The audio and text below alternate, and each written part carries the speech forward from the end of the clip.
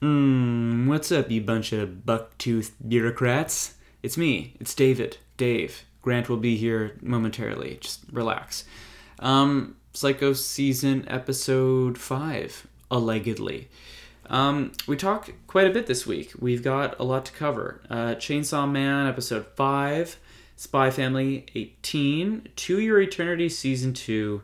Episode 3. Man, we got a lot of takes on this, and I want to know how other people feel, so let us know.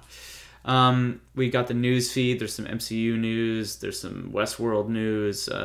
Some interesting stuff. And then in the back half of the show, we talk Mob Psycho Season 3, My Hero Academia Season 6, Blue Lock Episode 5, which in my opinion is heating up. Grant wouldn't know.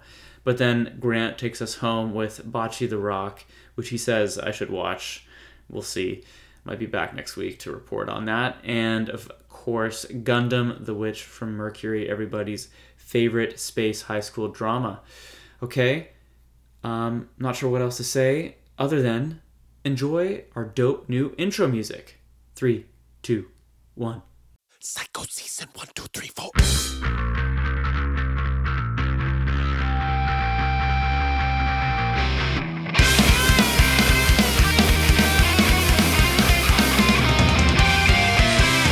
Oh, hey there, Grantimus. Hey, Dave. How's it going? How are you, Bagel Boy?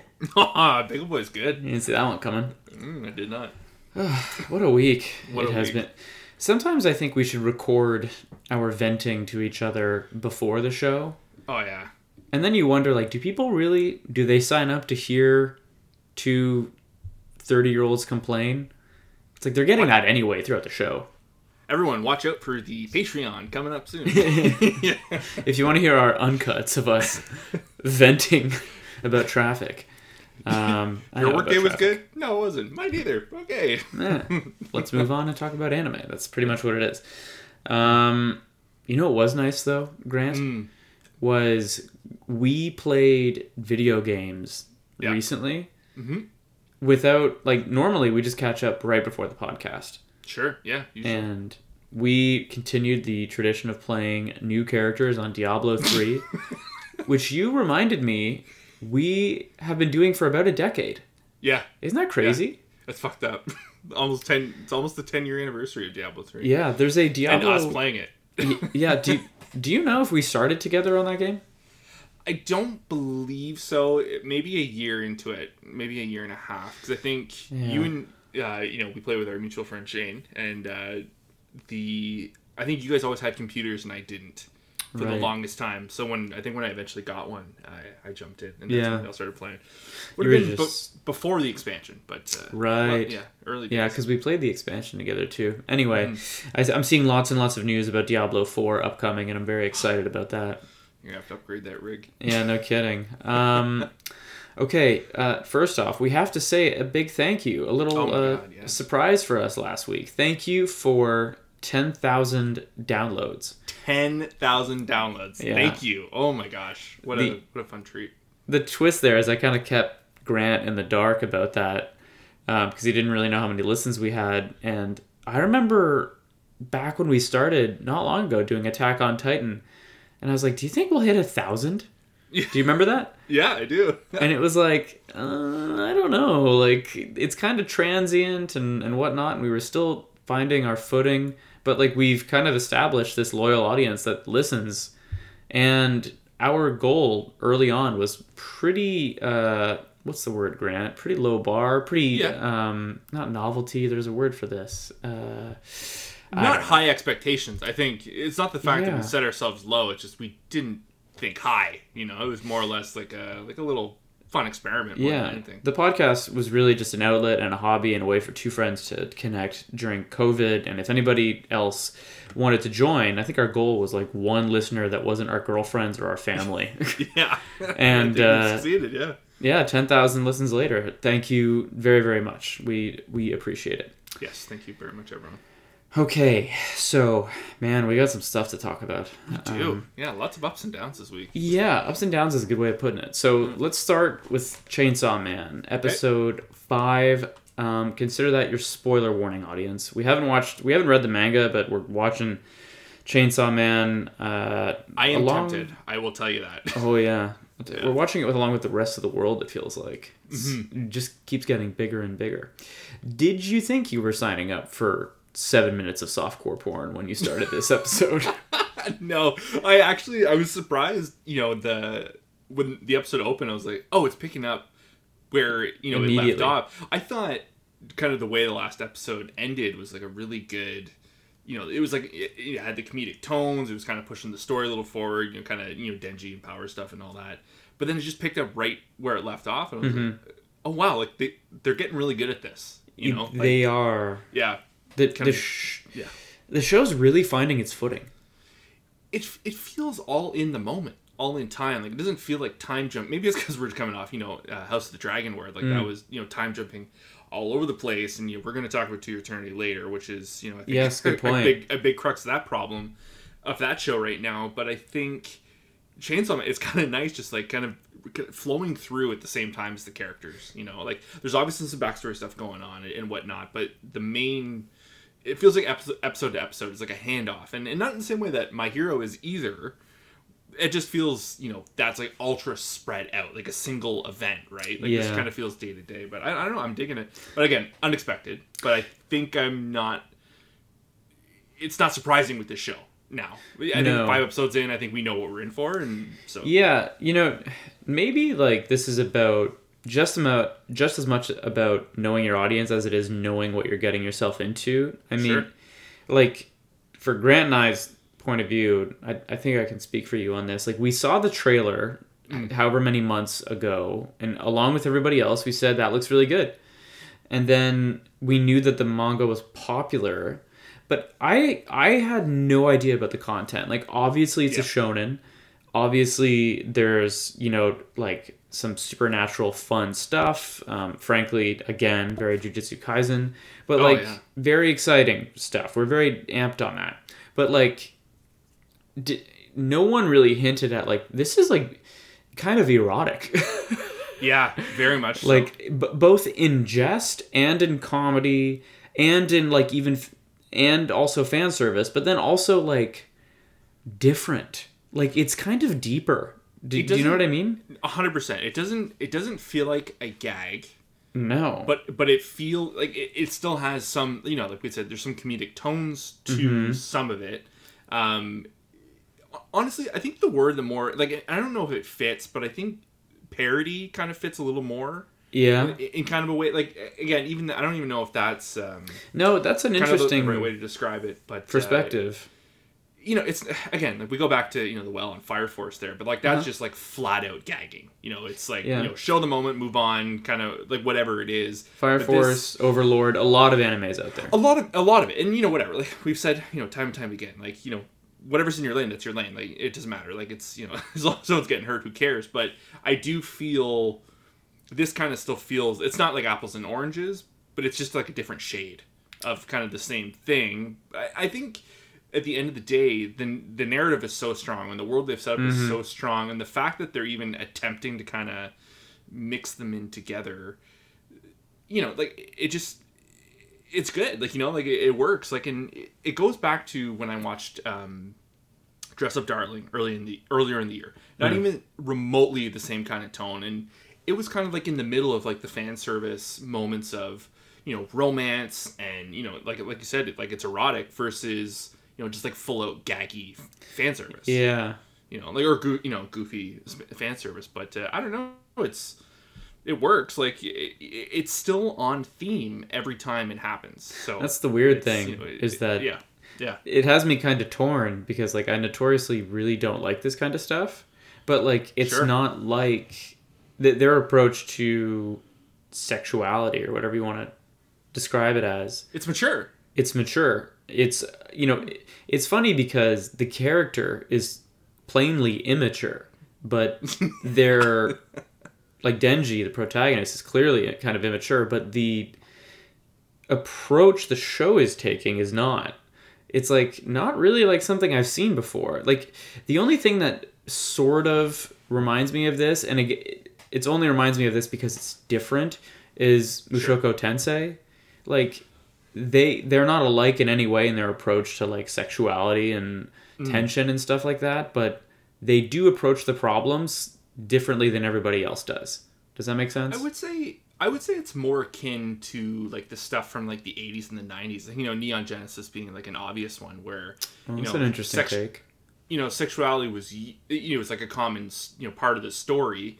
You know, between like the adult relationships and the younger kids as well too. But you know, it wasn't used just as like flat out fan service. There was characters in relationships, and they're kind of explaining that relationships and the complications with each other, and kind of like the whole thing about mental health and emotions and all that was wrapped up in that story. But it's interesting, and I think it's pretty obvious with Chainsaw Man. Like, I don't think we're digging deep on this, but every time sexuality is brought up in the show, it's used as manipulation on Denji. Yeah. Yeah. So like it's like yes, it's his goal, but I think everyone around him is aware of that, and I think in multiple points in this episode, it's I think it's very known at this point. Well, they know how to control him in power, and it's curious to see how it's going to play out. I agree. I will say I like the pacing. Like, I like that we're on episode 5, and they're kind of like, forgive me for being crass, but like they're upping the ante. Like, sure. It would be irritating if like we got through a whole season and Denji was still talking about Cop and a Feel. It'd be, you know what I mean? Yeah. I don't want that to be the show, and I was worried there for a sec that it might be. And it's like I said, it seems definitely deeper than that. Definitely. I will say I really love the second half of this episode more than I liked the first. The way the transition from like the Denji and the Makima stuff to also like what a great way of explaining it, like a flashback of just showing like an old CRT TV of showing 9/11, and then that was so showing good. Aki. And that's like it's just it's just imagery. You don't need to tell people, just like a simple imagery. You don't need to explain it out. Sometimes it's just very it's very organized. Yeah, that as grimy as the show is, it's very clean and very organized. And the shots, like, I think the show so far that reminds me the most of is Sunny Boy in recent memory. Just like these, quiet, wide open shots. Like they're okay with using silence when they need to, and then it gets loud when it needs to. You're right on the money with that, dude. The way they're doing it's their use of silence. Yeah, they create eeriness. Mm-hmm. And I agree with you on the flashback. Like that house getting obliterated with the boy in it. Unreal. Like. Yeah, it seems so textbook, and like obviously in retrospect, it's like, oh, they're setting the audience up for something here, but you don't know. You're just in it. You know what I mean? I was just like glued to the TV, like, what the hell is this about? And then that happens, and it's like, shit, like I played right into their hands. That's exactly what they wanted. You know what I mean? Like it just feels like they. Yeah. We said this before we even saw the show. It just feels like Mappa really knew that they had something here. Mm. And they've really, really committed to this punch. It's nice sometimes to be reminded that you're on the ride.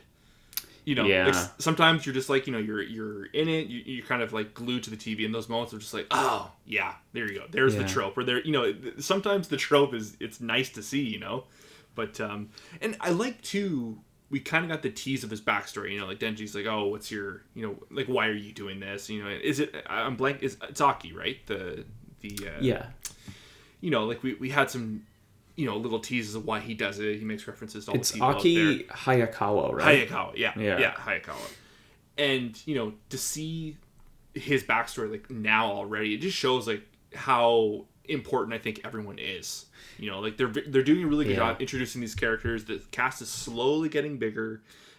It's in a similar way to Jujutsu Kaisen. Again, the parallels to the show just continue to shine. Yeah, the dynamic between Power and Denji as a duo, like the Nobara chemistry, and Yuji, it's crazy. It's Nobara and Yuji, exactly. It's almost spooky. Like I said, I'll echo it again from last week.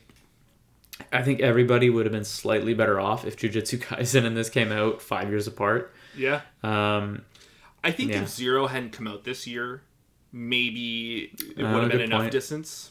But I don't know, because I honestly, like, Jujutsu Kaisen's been on my mind since we saw that movie. Like, me too. Oh my gosh. I'm so excited for it to come back. I also have to say I love the animation this episode. Like they made you gotta love when an animation like a studio does stuff like this. Whoever did Mushoku Tensei did it a lot too. Like where they kind of, it's like Sakuga moments for everyday stuff.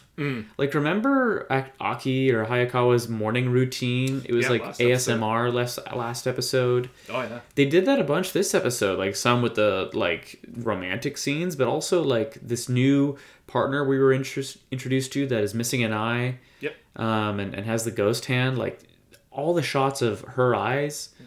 I don't know. Showing up, that was pretty cool. I was wondering when his voice was going to pop up. Who? Kenjiro there, the Tatsu from House Husband and yes. The Beholder. Which one is he again? I think he's like the supervisor when he introduces that girl in Aki at the grave. Yeah. Okay. Yeah. I could hear. That is the voice I thought he would be. Yeah. But yeah, and it looks like they're setting us up for a fun little arc here. They like the reveal on the Gun Devil, all really fun. I like it. Setting up the big bad.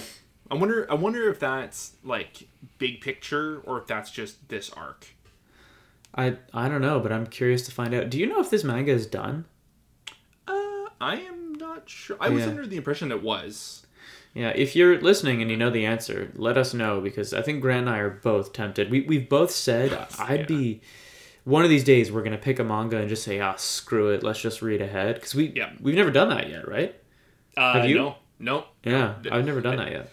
I think depending on how patient I can wait, I think Jujutsu Kaisen would be for me. I know. It's so I really want to see... Because the second season is so relatively close. Yeah. I think, at the very least, I'd watch that and then jump in. But I don't know, Chainsaw Man is really speaking to me right now. The big picture, I'm so curious. Yeah. Yeah. Okay, so that's Chainsaw Man, episode 5. Very, very strong episode. Let's transition to something within the same theme as Chainsaw Man. I watched them back to back. Let's talk about Spy Family, episode 18. Yeah, 18. I love the Anya episodes. Give me more of that. Yeah. Yeah. You know what they do that I haven't seen done in anime before? And I bet there's a term for this. I don't know what it would be. But Anya mixing up her words and having like baby talk and it's sounding the same way. Like the one she does this episode is she mishears knowledge is power. Oh, yeah. And she says no leash is power. And like it's because like she misheard or doesn't know the word knowledge. And so she interprets it in her own way and becomes very literal with it, and that's like a running gag, and it's genuinely funny. But like I'm sitting here being like, well, there's no way those two words and that turn of phrase like line up in Japanese. Oh, that's curious. Yeah, I hadn't thought of that. Well, I was like, well, that's why we don't. I'm guessing that's why we don't see those gags. So like in Japanese, is it just a way off translation, or do they have like do they just use a completely different pun? You know what I mean? Oh, that is interesting. So yeah, I was curious. So if you know the answer to that, if you can, let us know. That's if you can listen to it and translate, I'd be really curious about that gag, because I've never seen. She does that like throughout the show, like, and it's the only show I've seen people do that. Kind of weird. But yeah, the Anya episodes are really good. Do you agree or disagree that anything involving Yor's brother is weird? Oh, it's awful. No, sorry, not awful, but yeah, it is weird. I'm not. I will say, this is probably the most digestible he's been on screen.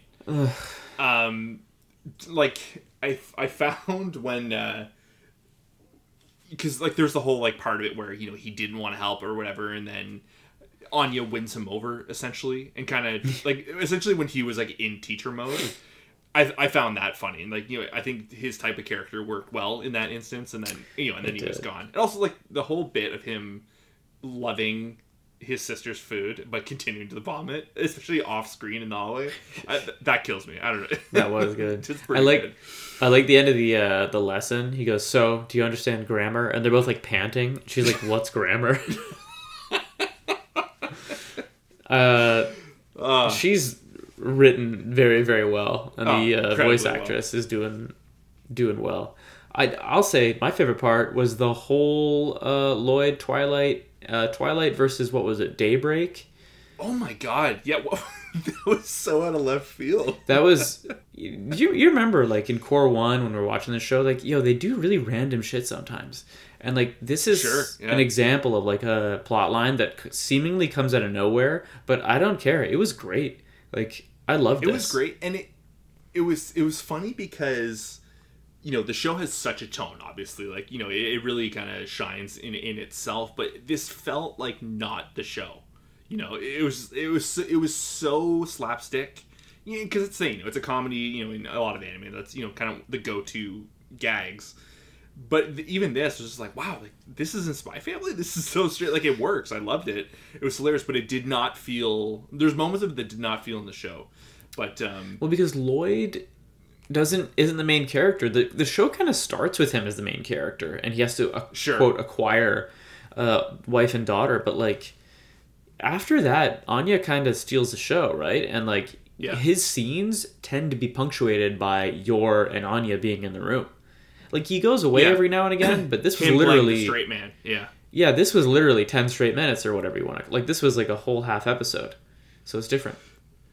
Yeah, it's curious too. I think, like, the silliness of the situation. I am curious, like, plot-wise, like, what's going on. Like, it seemed... Because, we're episode 18. Yeah. There's 24 episodes in this season. Yeah. I really wonder if we're even going to get to this meal that they're talking about. Or, like, this gala that he's trying to get in with the Desmond guy, his father. It's very interesting. It feels very drawn out. But the main plot definitely moves slow. Yeah. Right? Like, again, we've talked about this before. This is just a good Saturday morning cartoon, maybe. Yeah. And, like... Or maybe if you're really in the mood for a slice of life or, like, something to watch with the family, you binge this thing, and I bet you have a great time. The nice thing that it's kind of nice to remind myself is I don't think Spy Family is going away. Like, it's always going to be here. I agree with that. Has a similar kind of caliber to My Hero in that way. Like, I guarantee it's going to get its full adaptation. Even today I was reading, like, it's still continuing to break TV broadcast records over in Japan. Yeah. Like, each week, it's just more and more people are watching it. So is the manga big? Do you know? I think it's huge. Yeah. When I say big, I mean long in terms of plot. I think there's like right now it's like in like the 9 to 12 volumes area. So it's a couple seasons at least. But I don't know. It's like I enjoy the show for what it is, and it's like I said, when you pinned it as like the Saturday morning cartoon vibe, like it just makes more sense that way. Yeah. And it's easier just to enjoy it in that regard. Yeah. But Anya, I wish we just had more Anya. Yeah, I agree with you that it probably feels like this show could probably do no wrong. Like, if you take the formulas they've come up with in the last 18 episode and you kind of just rejig those into like a problem of the week, and you kind of slowly nudge the main plot along over the course of 1 or 2 seasons or 3 or whatever it is, like, people are going to keep watching because it's fun. It's charming. I get it. Okay, let's talk about a big one here. Let's talk about To Your Eternity Season 2, Episode 3. Consider that your spoiler warning. Grant and I watched Season 1 last year. It made both of our top 5s of the year, but we both didn't like the island arc. But we were excited to hear Season 2 is coming, and I believe it's a new studio. We had kind of some mixed reviews on the first couple of episodes, and it was really good to be back, and it's fun that they're moving the plot forward, but let's talk about episode 3. I'll start with something positive, and I'll say the animation quality is better this episode. Yeah, significantly. Episode 2, oddly bad. Yeah. What did you think? I'll pass it to you. Say something nice. Say something nice. Okay, that's not a good sign. Oh no. He took my animation compliment. No, it's not. Well, it was better than the previous. See, I don't even know. Like, I'm not like super down on the episode. Yeah, I'm not either. So let's just. But it's just there's nothing really here. I think to cry home about. I'm just. So I guess we'll go the other way. Yeah. I think I'm a little confused. I'm a little lost. The timeline is very messy, very muddled, and the show is going at a pretty quick pace within an episode. Like, there's a lot of, blah, blah, blah, like a lot of jargon, a lot of, like, history. I think now, I understand what they're trying to do with Fushi and where he is in the world. Yeah. It's just the world is being shaped around him, like literally. I'm trying to still wrap my head around. Like, I know it's kind of becoming a bit of a Jesus tale. Yeah. That's pretty obvious, but yeah, I don't know, man. Like, what about you? Like, I'm kind of dumbfounded. Like, I'm not I am shitting on too. it. I just, yeah. It doesn't, and listen to how entitled I sound, but it doesn't really sound like the show that we signed up for. It kind of feels different.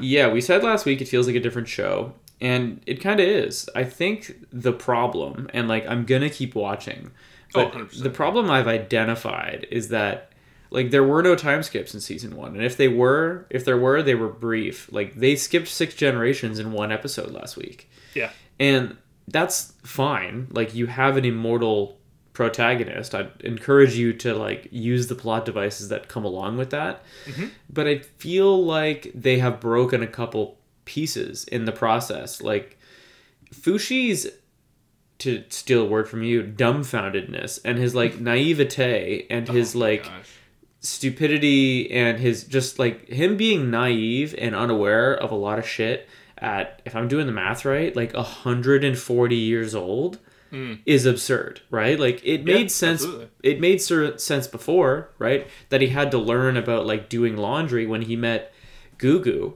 Yep. But that was over 100 years ago. You know what I mean? And for him to not understand kind of basic human emotion and principle after living that long, just I understand like there's a deeper point and we're going somewhere and there's a journey here that they're taking us on, but like to have your protagonist to continue to act like he's not in on it and he doesn't understand what it means to be human, but he lives longer than, I don't know, it just seems it seems like a miss. And they're doing this, obviously we can talk about the Guardian stuff, like, which I want to. Yeah.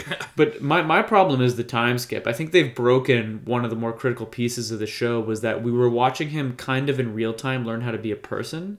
Yep. And they've kind of erased a lot of those, like a lot of the things that made that work were the fact that he was young. You know what I mean? And he quite literally didn't know how to be a person because he didn't know how to be a person. Now he's been alive for longer than most people. But he has the same problems. It's like he hasn't aged or matured. It's very... I think that might be the key thing. I think he hasn't matured. I think it's... and I guess, I think what we're now dissecting... Oh, there we go. Sorry, you set off my watch, Grant. Hello. I think the problem... Because we're now dissecting, the psychology of the character. Yeah. At this point, which I think... this show, requires, and I think that's what's meant to be talked about. But the first episode when he's on the island, like he went from one island and then 40 years by himself, like that made sense for him to be kind of clueless. I very much agree that it's like now all these generations of the Guardian people later, and he is so clueless. He has lived in these cities, and he has maybe I don't know. It is very strange. He as a character feels more toothless now, if that makes any sense. No, it does. He definitely would stand his ground, and he had conviction, I felt like, in the first season, and now it feels like a half measure of a character of like what we were used to. I don't know if that's writing by the studio or if that's straight up based on the source material, which is another thing that I'm curious of. But I don't like either answer though. Like I'll tell you. No, that. I know. You know what I mean? Either one, yeah. If it's the studio, I think that's more, one studio's approach to something. If it's source material, that does straight up bum me out a little bit. Because like they were swinging for the fence. Even the arc we didn't like. Like I understand what they were trying to do, and that could have been an adaptation issue as well. And they saved the end of that arc with a fantastic season finale. 100%. They redeemed themselves and they're like, oh no, we still got it. That was just, you know what I mean? Like I would say, like, let's say this was live action or it was just another anime or whatever, and I wanted to defend our argument, I would say, oh well, maybe, like, clearly, what's one trope or stereotype or what's one kind of cliche we see in movies and storytelling about immortal people in general, whether it's vampires or whatever. It's like they become kind of careless and laissez-faire and kind of nothing matters because like the world passes me by. You know what I mean? Yeah. And that's fine, but that's not what they're doing at all. Like they're taking this different take of like him being clueless is just the exact opposite of what he should be. You know what I mean? You And could what say he has been. yeah. You know, like it's if this was Him lacking conviction. yeah. If they attacked that from a different angle, it would make sense. But like the way they're executing, it does not work. I mean, for me, it doesn't work for me. So the thing that is like, you know, by the end of the episode, the thing that does kind of work for me, and even, I think by like the absolute end of the episode, it kind of flips, but him being pulled all these ways and being conflicted and unsure, I think also works as like a viewer of the show, because like Agreed. I don't know how to feel, and whether it's intentional or not, I think, you know, it's, you know, I think that's a boon to them, but it's, you know, I'm really, that could just be because I'm not really sure who is who, like, you know, like they're all, there's that one like small moment at the dinner scene where like they're all kind of talking about like the world and the lore, like, oh, this book has been found, and him kind of blowing up on the Guardian guy. Again, there's 6 of them, I don't know the fucking names. Ahaka or something? The first boy? The first boy. Yeah, okay. Oh my, and also like, yeah, no, don't worry, like I'm into women. I was like, well, yeah, Fushi's gonna turn into a chick, and you know, you're gonna be, you know, hunting after him again. Yeah. Like it's so, I don't know, it kind of just bums me out because the show was so smart before. Oh, and and it handled emotions with such tact, and this feels kind of, and not even the silly character, like that's a whole other thing, which, you know, I'm whatever. I think they're trying to tackle mental health with him, which I'm curious to see that kind of come through. Not liking how they're doing it so far. That dude's like out of a JoJo episode. No, I know, but like I think we're going to be surprised with this character. I hope so. Yeah, but yeah, I don't know.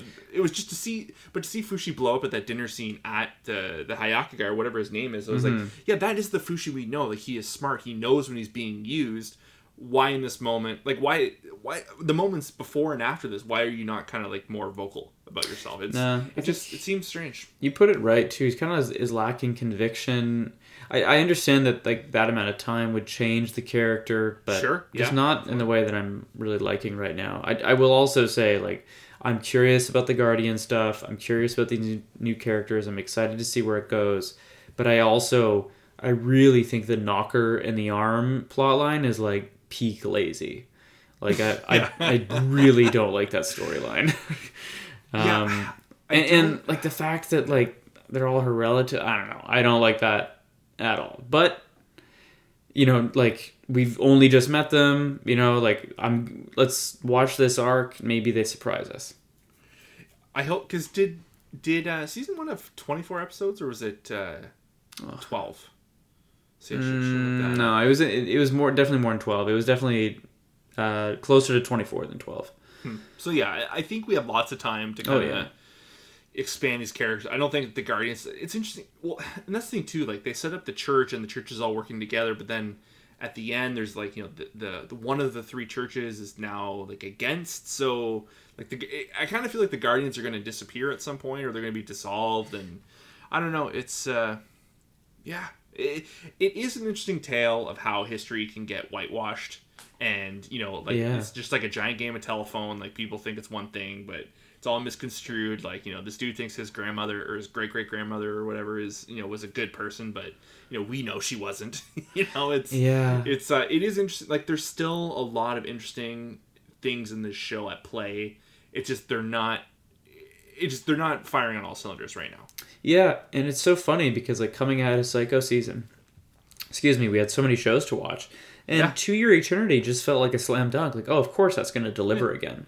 Yeah, friggin' right on. You know, most of the basket. most of the questions were like on My Hero Academia. Like, are they going to have another bummer season, or are they going to come with the goods? I didn't anticipate To Your Eternity to have like a bit of a fall here. So it's the weakest peculiar. show I'm watching right now. By not even like. Well, you still watching Gundam? Mobile Suit Gundam? Yeah, I'm genuinely enjoying Gundam more than this. Lying to the fans, lying to yourself. No, I'm kidding. We can talk about that later because I'm watching Blue Lock. Okay, do you want to talk about a bit of news before we talk about Mob Psycho? Yeah, let's do it. Okay. All right, let's start with some MCU stuff. Let's do it. WandaVision. You may or may not have been aware WandaVision is getting a spin-off. Well, it's not. It's a character. Agatha. She's played by, who was that? Catherine Hahn, I think. Catherine Hahn, yep. Agatha Covenant of Chaos is coming, and I don't know if it's in production yet, but they just cast Aubrey Plaza. Oh, there you go. So that'll be I don't know, I mean, it feels like a big one. More MCU stuff. Black Panther. Wakanda Forever, Black Panther 2. The review embargo is lifted. I think it comes out, is it this weekend, Grant? The actual movie to theaters? Oh, is it this weekend? No, I mean, I don't know. Embargoes came out today, so Sure. that seems likely, right? Largely positive. You know, it sounds like Coogler did it again. I hear great things about the soundtrack, main cast. There is something interesting that you might find. And apparently it's not a spoiler, because it's all over the trailers. Like, have you seen the trailers? They look quite good. I saw one of them. I'm not sure which one it was, but it was at the movies there. It was one of the opening trailers. But apparently the comic origins of this particular plot are about, like, the Atlanteans, like this underwater blue race. Okay. That clashes with Wakanda. And due to a rights issue, like, they keep everything in the story, but they can't call them Atlanteans. Oh, really? Yeah, I don't know. Maybe someone... I don't know. Apparently it's a rights, some kind of clash there, so they can't do that. But anyway, everyone likes the movie. Yeah, I'm sure. I like the first one. This is probably the only Marvel movie I've been looking forward to. Well, this is the key question. Are you waiting on this to hit streaming, or are you going to go to the theaters and see this?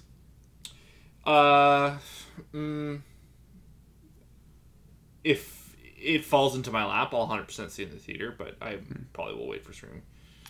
I would go if it was a theater with booze.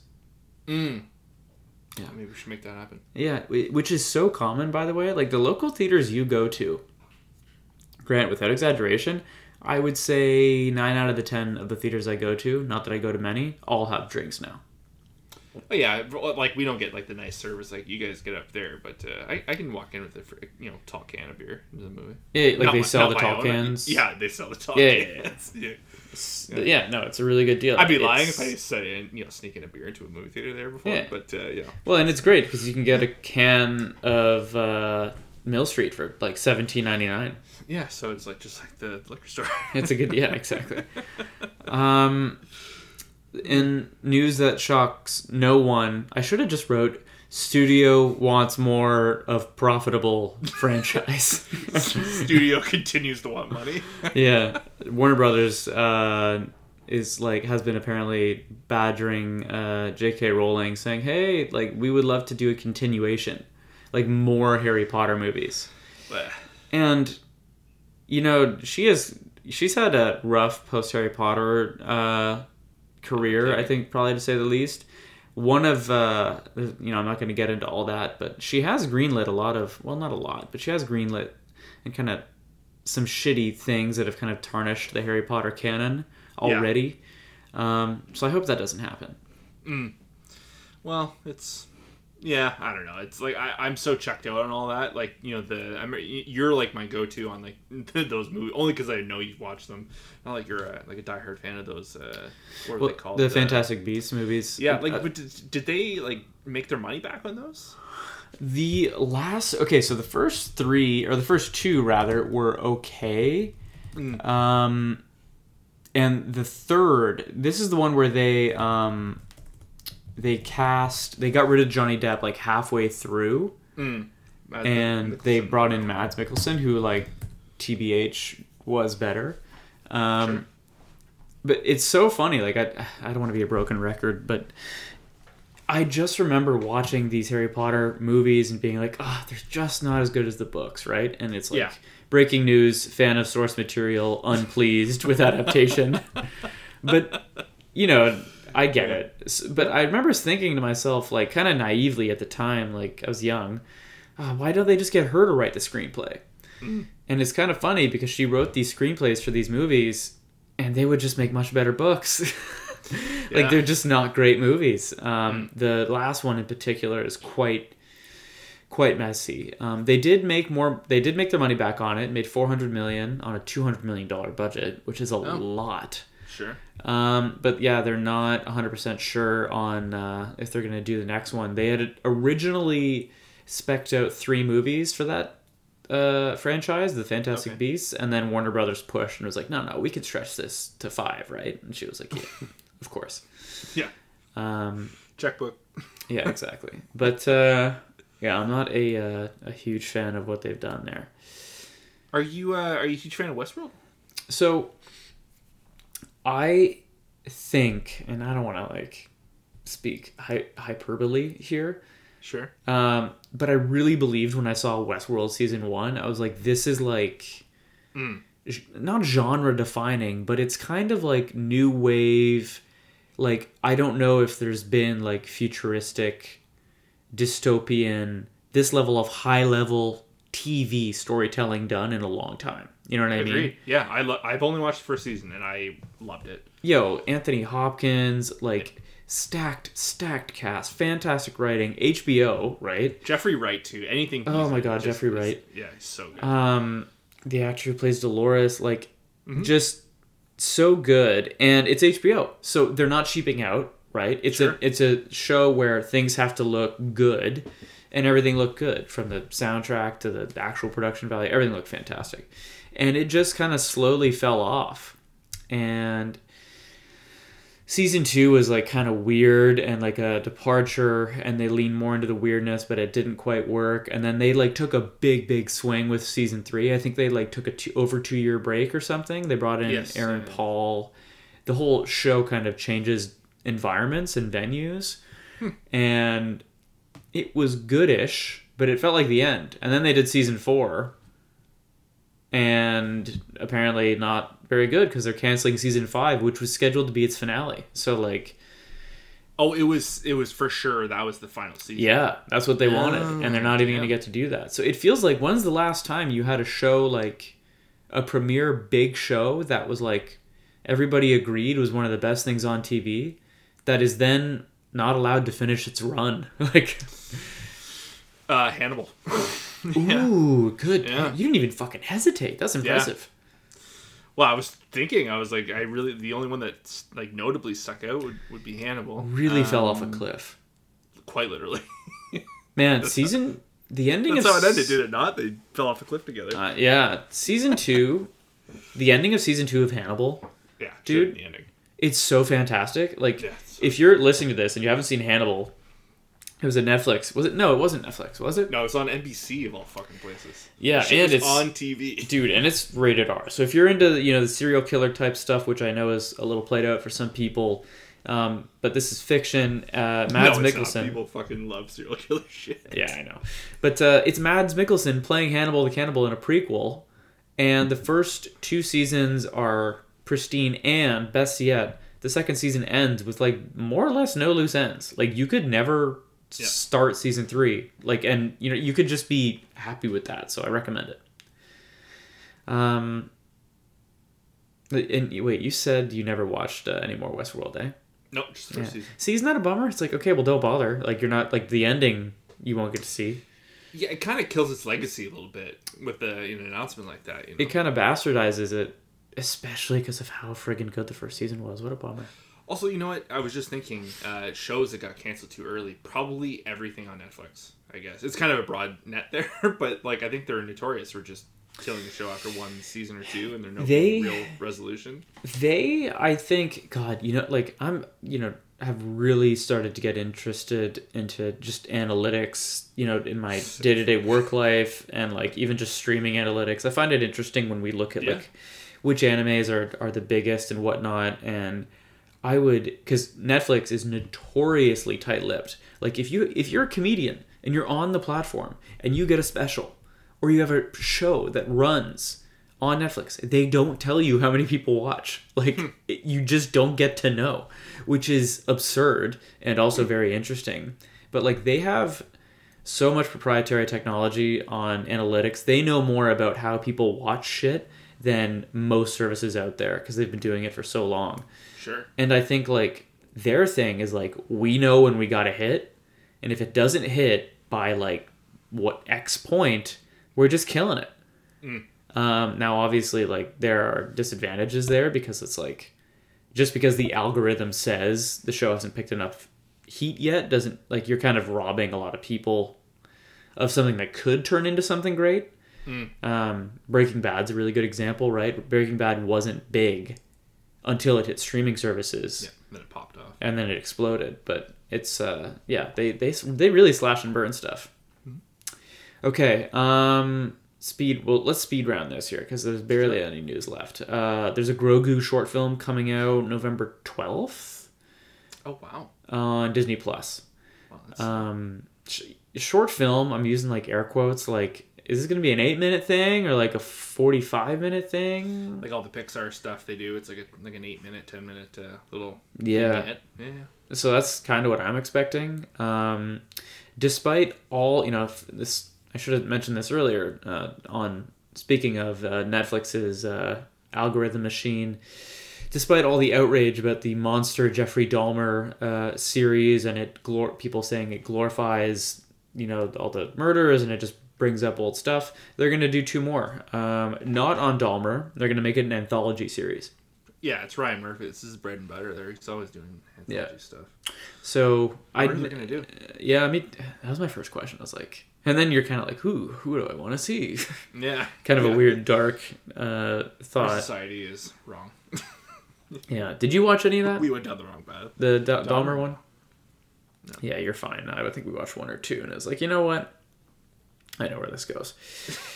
And in news that pleases no one, Gears of War is doing a live-action series at Netflix. I don't know, man. Like the creator was having some fun on Twitter with this today. Was he? See. Well, he's just goofing on. He's like, I'm gonna be so pissed if they put Chris Pratt as the lead for this. But like for years, people have been saying Dave Bautista is like the dead ringer for Marcus Phoenix, like the main character. Ooh, he would series. be good.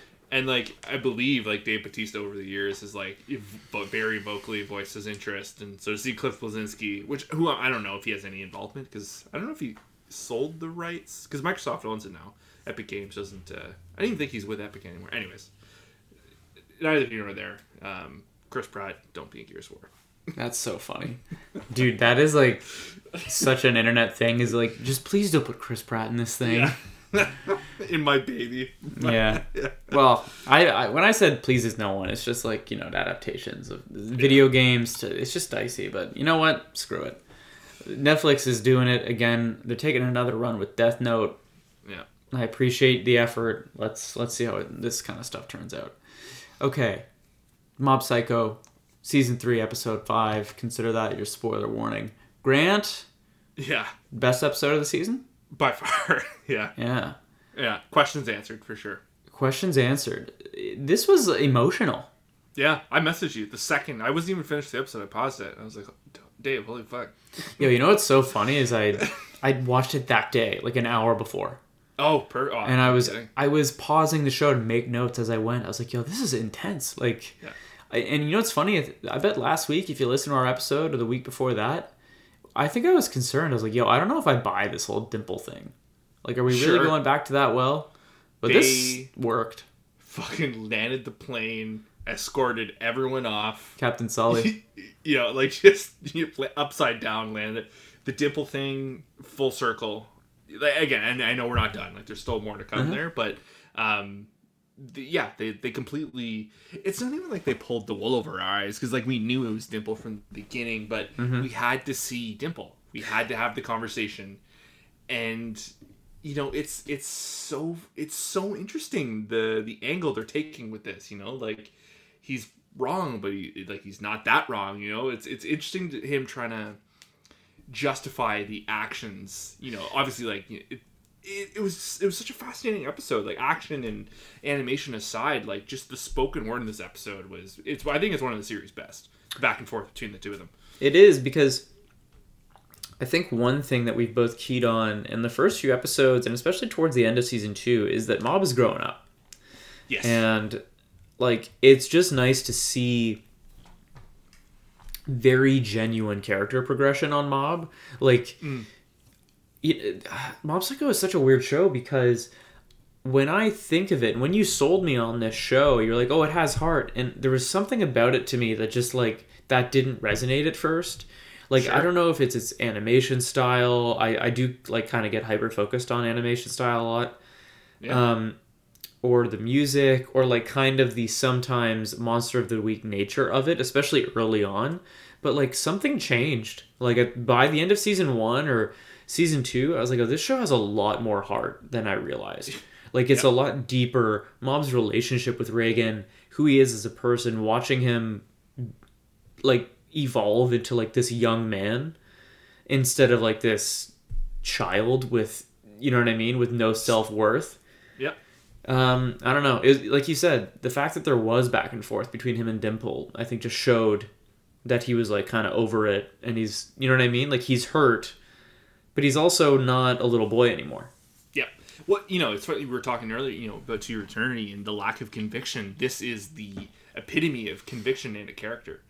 You know, like, Mob knows, like, this isn't you, Dimple. You know, like, you know, you say that, you know, and just, it was like watching, you know, like, not an intervention, but, like, it was like, just, usually people are, like, you know, reaching out to Mob, and to see Mob trying to reach out to Dimple and be like, this isn't you.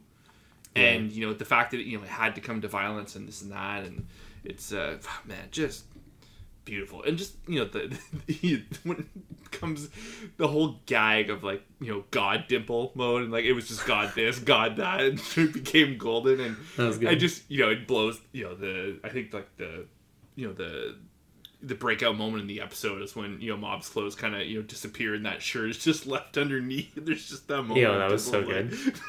Like, I knew somehow that shirt was going to come back up at some point, but I love a recurring bit, especially also, like, in an emotional moment like that. Yeah, like, it lets the air out of the room a little bit. Yeah. Also, good soundtrack this episode. Oh my god, unbelievable.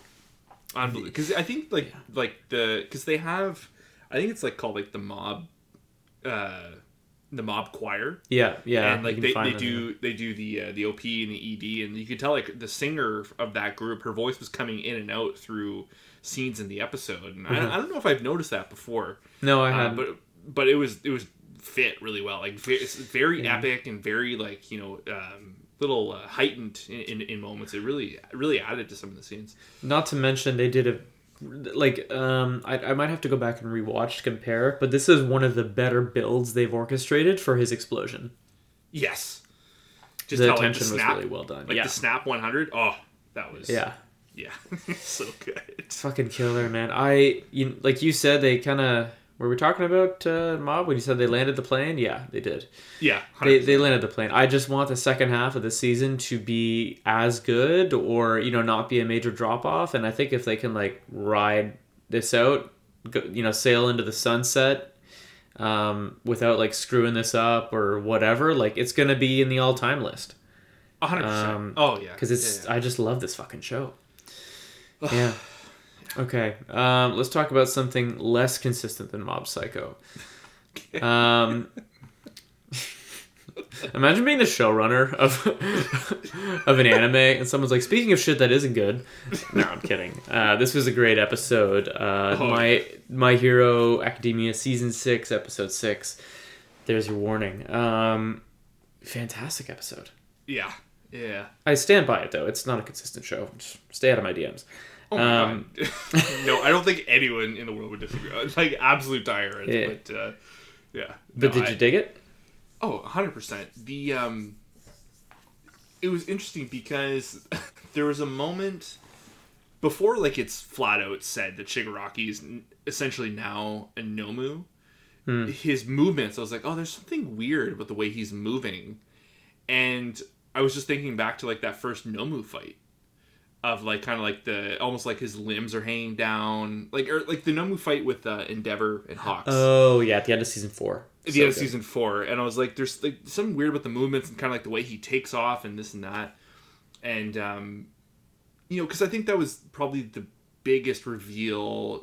You know, the Black Whip move aside, like the Midoriya stuff aside, I think the biggest reveal was that Nomus were heroes, right? Like, they're... Yeah. So I think we knew, that was going to be like a major plot point going forward. And, it's just... I like because they keep upping the ante this season so far, especially like since Shigaraki has waken up. I think this is only the third episode since he's been kind of front-facing.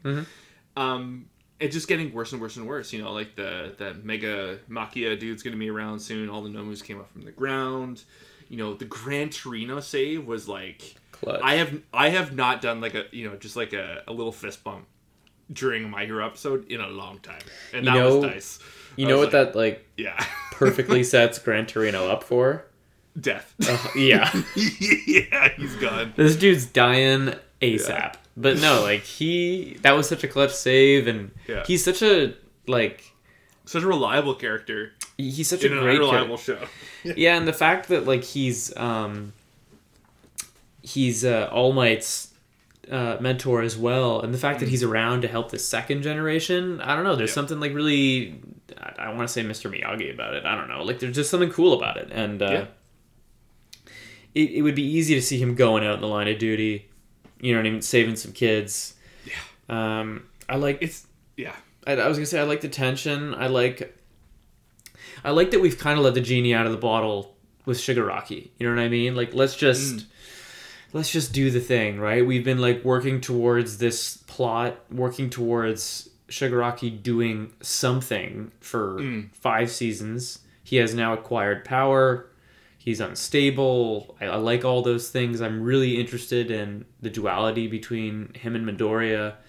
I say it every time we talk about My Hero, but I think the show is doing its best work when it's in this plot line and when it's in the lore of the one for all for one stuff. So I just love that there's stakes. Yep.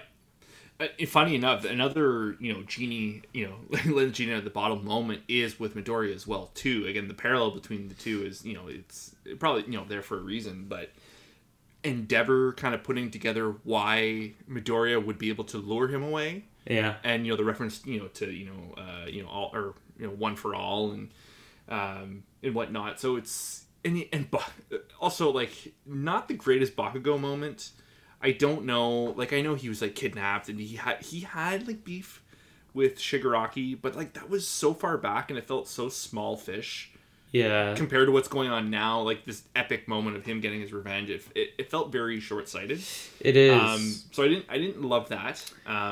The show did that a lot in season 5 too. Just to jump in, remember they would really relive the glory days and be like, oh no, remember there was that one episode where they said these couple things and therefore we can do this now. And it's you're really using your, you know what I mean? You're piggybacking on your own gags so that it works for your plot because you haven't thought of a better reason why Bakugo should be there.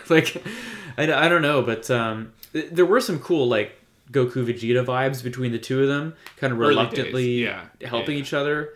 I don't know. It's it's a little weak in this episode. I feel of any of the moments between these two, I think this would have been the right moment for Bakugo just to be no, I'm not letting you do this by yourself. Give up the act. Just be a friend. Give up the ghost and just kind of be there for him. And I feel this was the moment because it felt like that, and even Midoriya's Bakugo, why are you here?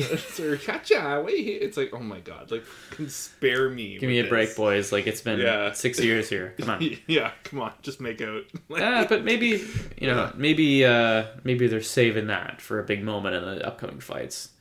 I don't know. Very well. I did think I noticed something on the screen, and maybe I'm wrong because Todoroki was what's going on? Why are they leaving? Yeah. There's a moment where you can see a computer screen of the dots that once will sort of represent Midoriya and Bakugo moving in one direction, and there's a third dot kind of trailing behind. Yeah. Todoroki's going to show up. It's going to be the 3 of them in the showdown for sure. That'd be cool. That's my hunch on that, but I'd be down with that. I the 3 of them are the best together. I find, of course, they're fantastic. I really have grown to like Endeavor's character. He's a complex character, but I like what he kind of brings a lot of chaos but also mentorship. He was fun to have last season a little bit. He actually feels like a hero in this encounter. Yeah, he does. Yeah. So I'm curious where this goes, but like this is a fun arc. You know, all of our nitpicks aside, I'm having fun. It's funny because, you know, we all, you and I kind of goof a lot on the internet's always saying, oh, this is the arc, you know, like, get ready. And, you know, I feel like every season I've watched, I'm like, all right, this is the one they say, this is the one. And this actually feels like the one. It does. Yeah. So it's exciting. I'm down for it. So, okay, I'll preface this for the listener. So, Grant stopped watching Blue Lock, right? Yeah, oh yeah, I'm and in exchange, I stopped watching Mobile Suit Gundam: The Witch from Mercury. So we might talk about those, or we might talk about a couple things. I'm going to start us off here with Blue Lock, and I'll just say, Grant, I know you've tuned out, but I am digging this show so much. Oh, okay, well, what about it? What's got you? So, you know, the worst part of the show, I think, early on remains the worst part of the show, which is like. The whole premise is a little, frankly, silly. And, like, anime do be like that sometimes, right? Where it's like, sure, this is silly. I'm not watching this because it's absurd. But, like, you know, you can get pretty damn weird in anime. Like, see the last 5 shows we just talked about. Like, you know what I mean? As long as you don't insult the audience and as long as you set expectations for like the world you're going to be operating in, right? Sure. If you're Fushi in To Your Eternity, it's like, okay, 1, there are aliens. 2, there are beings that live forever. Those are the rules. And like now we've set the stage for a story, right? And it's not weird when you meet an immortal rock that then turns into a person in To Your Eternity. But like Blue Lock is doing this thing where it's trying to be a realistic show. Okay. And it's not. Like it. All I could think of is there's that one press conference scene, and I was just like laughing my ass off. I was like, "This is so ridiculous." Like, so this is my advice, or these are my notes. Not that anyone's asking, I know, but like, how you fix this show is you just make it Haikyuu for soccer. Like you just sure, or maybe it's a prep school. But I think there are those shows. Yeah, maybe that's the problem. I don't know, but like the premise is silly. Why everyone is in these rooms is silly. However, when it comes to the soccer game match, the soccer, the soccer, you know, the soccer, the football for some of our international listeners, when that happens, it's great. It's actually a lot like Haikyuu. And dude, like I don't know what studio's doing this, but like money in the last couple episodes, like they're really going for it. It looks this is a gorgeous show. It's beautiful. But yeah, like you're a little taken out of it every now and again when like they go back to like, oh, and also it's Blue Lock. You know what I mean? Like that part is all a little bit silly, but the rest of it works really, really good, like or really well. Well, it's you know like not to state the obvious, but like thank God that the sports show does the sports part good. You know? Yeah, no, that's a good point. Like so it's otherwise at the end of the day, they would have nothing. Yeah, exactly. So I think you know. But I don't know, like it's reviewing really well, and everyone seems to be really liking it. The premise was never the issue with me. It was 100% the character back and forth. I knew was going to drive me insane. The whole like everyone fighting for I'm the lead character shtick, which is I imagine at 5 episodes in that's still like the status quo. But it's starting to even out into like dynamics are beginning to form. That is kind of the charm with Haikyuu as well, I think. Like people, despite their initial intentions, kind of begin to feel like a family. Yep. And I'm not far into Haikyuu, but I could feel that coming from it, and absolutely, and I really like that. Blue Lock is doing that. They're doing it in a very different way. Like when I said just make it Haikyuu, like the dynamics, the dialogue, like it is a very different show than Haikyuu. Other than the fact, like the only thing they have in common is sports. But I just mean like maybe they could put it in an environment like Haikyuu and it would probably do better. But I'm gonna keep watching. It's like a silly show, but I was like there was like game ending or point deciding moments in this most recent episode, and I was yelling at the TV. I was like, this is fucking sick. Like I was being silly, and you know, I think one of my long-term beliefs on this podcast has been like sports anime is silly. And then, you got me into Haikyuu and I was like, yeah, all right, fair enough. But it's shocking. There's moments in Haikyuu where you're like tense. You're like, oh my God, like I'm like freaking out over a animated sports episode right now. You're like, surreal. You're sweating. Oh yeah. It's no, I'm glad you're enjoying it. Like, maybe down the road I'll give it a couple more, but like I said, Cycle Season has got the talents in us for sure. Word, homie. Okay, so I'll leave it to you. Yeah, I guess I'll kind of touch in. I just want to talk quickly. We'll talk Gundam in a second, but I really want to talk about the show Bocce the Rock. Yeah. Dave, this of any show we are watching this season, there is no show that is doing more with animation than this one. Really? This show screams the animators like, let's have some fucking fun. It almost seems like someone's just like, okay, let's try this art style with that art style. It's a slice of life, girls forming a rock band and, trying to,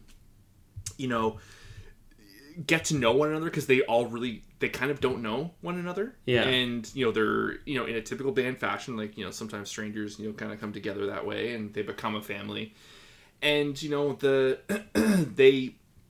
I don't know, like, people gotta watch it. Like, it's Cloverworks, it's, Spy Family. Oh, they're legit. Oh my God. Like, it's, like Dress Up Darling, and, it's so beautiful. The music, when they do the music, good blend of,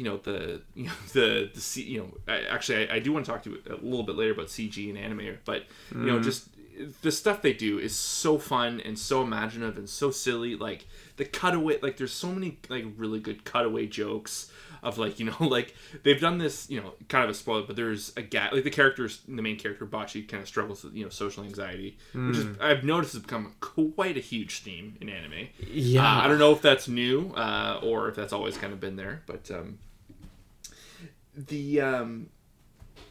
so they do this cutaway gag where, like, she essentially, like, dies, like, like, dies of embarrassment, and it cuts to, like, a ending title card of, like, thanks for watching, thank you for enjoying watching my journey so far, like, my life is over at the age of 15, it's very silly. And the only thing I can compare it to is Komi Can't Communicate, where it's set in high school, and it's believable characters, but it's heightened. There's these heightened scenes that almost feels like teenage imagination come to life, like how they express their feelings. Komi did a little bit of that. It's this on steroid. This is an artistic take on the life of a teenager and, like, a preteen, and and just kind of trying to get your feelings out. Dave, the show is fucking fantastic. It is so good. Is it more elegantly done than The Witch from Mercury? Oh my God, Dave, this is an ace in the hole. Like, all around. It's that good. Anyone can watch this show. It's silly. It's funny. It doesn't even need to get serious because, anytime it's, like, not, like, the teenagers talking amongst each other and it's, like, normal people, like, it's just like, oh, those are just fucking teenagers being teenagers.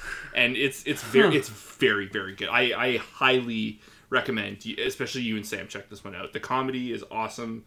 It's low stakes. It's just slice of life, baby. This is all right. I think this is the realm I live in now. I love it. Like, yeah, you're weird. Like, yeah, I don't know. I love this stuff. It's when we started this podcast, I think one of the weirder takes would have been like, oh, Grant's gonna end up gravitating to weird slice of life type shit. But romances and my Dress Up Darling. You're an odd duck. Yeah, but that's why we balance each other out.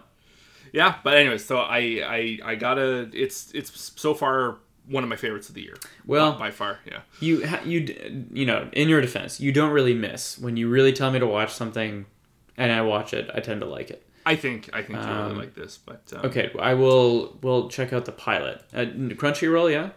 Yeah, Crunchyroll. How many episodes are out? Like, is it running right now? Yeah, it's running right now. It's I think the 5th episode just dropped this week. Cool. Okay, I'll try the pilot and I'll try and report back for next week. Maybe we can end on Mobile Suit Gundam, Witch from Mercury, to bring the listener up to speed. It must be to what, episode 5 or 6 now, Grant? I believe it's episode 6. They had a prologue, and then I watched like 1, 2, maybe 3 of their episodes and kind of checked out. I wasn't feeling it. How has it changed? So or progressed. it's interesting because, you know, by no means have I been getting bored with it, but it kind of felt like, you know, there's kind of some back and forth. They're really trying to, like, the first few episodes was setting up this whole marriage thing, and there's all these corporations kind of battling for, you know, supremacy over each other, kind of essentially, like, you know, claiming rights. And, you know, the episode would kind of flow through as, like, essentially the episode would end with someone else has now challenged Suletta to a duel. And, you know, it was like, okay, this is kind of, you know, they're setting up some other stuff, but it kind of feels like it's ending the same way or leading into, like, another duel. But Dave, they just threw the past 2 episodes, they threw, like, an out of nowhere plot line. Very reminiscent of 86. I miss that show. Oh, I do too. And like, I watched this and I was like, God damn, like, maybe I should go back and, like, check out a couple episodes of 86. Seriously. But they introduced a character that's been around, and I didn't expect to be kind of like the front of these few episodes, but they've set up more, like, bioengineering of humans. And, like, even though, like, because that was, like, the whole thing with the prologue where they were shutting them down for experimenting on people, not experimenting on people, people were voluntarily, you know, testing themselves to be more compatible with the Gundam AI system, I believe. I think that was kind of like where they're going with the plot. And they made it sound like it's super illegal and no one else is doing it. And, you know, the aerial Gundam is unique because, you know, it's a Gundam still and this and that. But it's now kind of, like, revealed that everyone is, like, fucking around with this tech still. Right. And there's more people out there. And it's, I don't know, it's not one of those cases where, you know, you got to watch 6 episodes and it gets good. It's not that.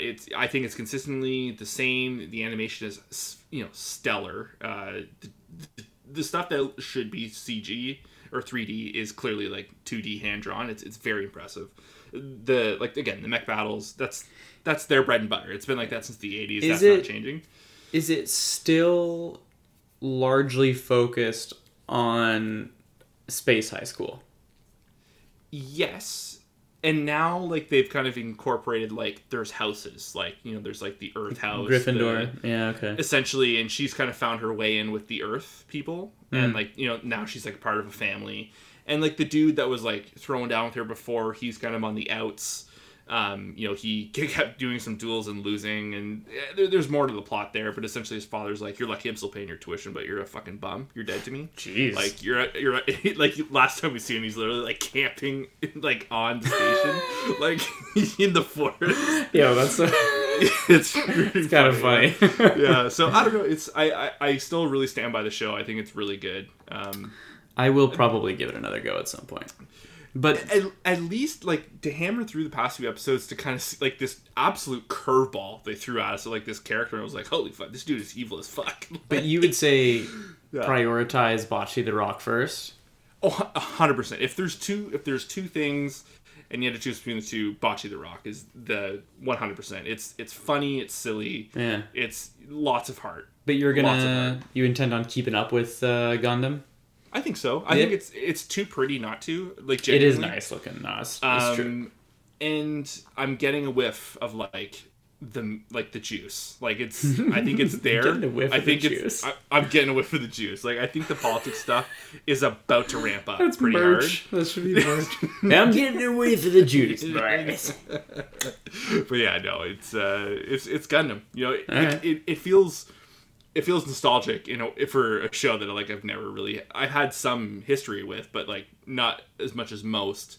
And I don't know, it feels special sitting down with a new Gundam show because it has this fucking legacy status. Well, you know? See, it doesn't have that for me, right? Because I never really watched any of it other than, like, memories I can't quite place of the Gundam Wing show. Yeah. But you told me it was Gundam Wing. I didn't know which one it was, and I found it on Crunchyroll, and I have it queued up. Do you think that holds up? Oof. Nowadays, yeah, all the... you know, I think Gundam's always been about, you know, who is a terrorist and who's not. And, you know, I think in the current times, I think it's a little on the nose. I think it would hit pretty hard right now, to be honest. Interesting. So maybe I'll take a look at that just to understand, like, its origins and its history as a franchise a little better. Because I know that was a big one, right? I think over here that was a big one for sure. I think I think it sits out of the main timeline. But, it does. Yeah, I think it's like an offshoot. It's its own little thing. But I think that's the one that really kicked it in the 90s. I think that's when people get access to VHS and fan dubs and all that stuff. All right. Well, I'll take a look at. Maybe I'll take a look at both, but definitely Bocce the Rock for next week. I'll report back on that. Try out the first 2 episodes. I think it's very much up your alley. Okay. All right. We've gone quite long. We've got no Q&A to do this week. We'll be back again probably with it next week. Just stay tuned. Speaking of which, follow us so that you can take part in the Q&A at Part-Time Otaku Podcast on Instagram. Grant, I forgot to mention this, and I blame you. We're putting the podcast back on YouTube as well. So I know like some of you watch it or listen to it on YouTube. Most of you are on Spotify and Apple Podcasts. And again, thank you for all the listens that we mentioned at the top of the show. But we're putting it on YouTube as well. So subscribe wherever you listen to it. And we will be back next Wednesday. Q&A on Instagram on Monday. Am I forgetting anything, Grant? Are we good to go? I think we're good to go. God, it's Psycho season. Okay, you say the thing. Bye, guys. Cheers.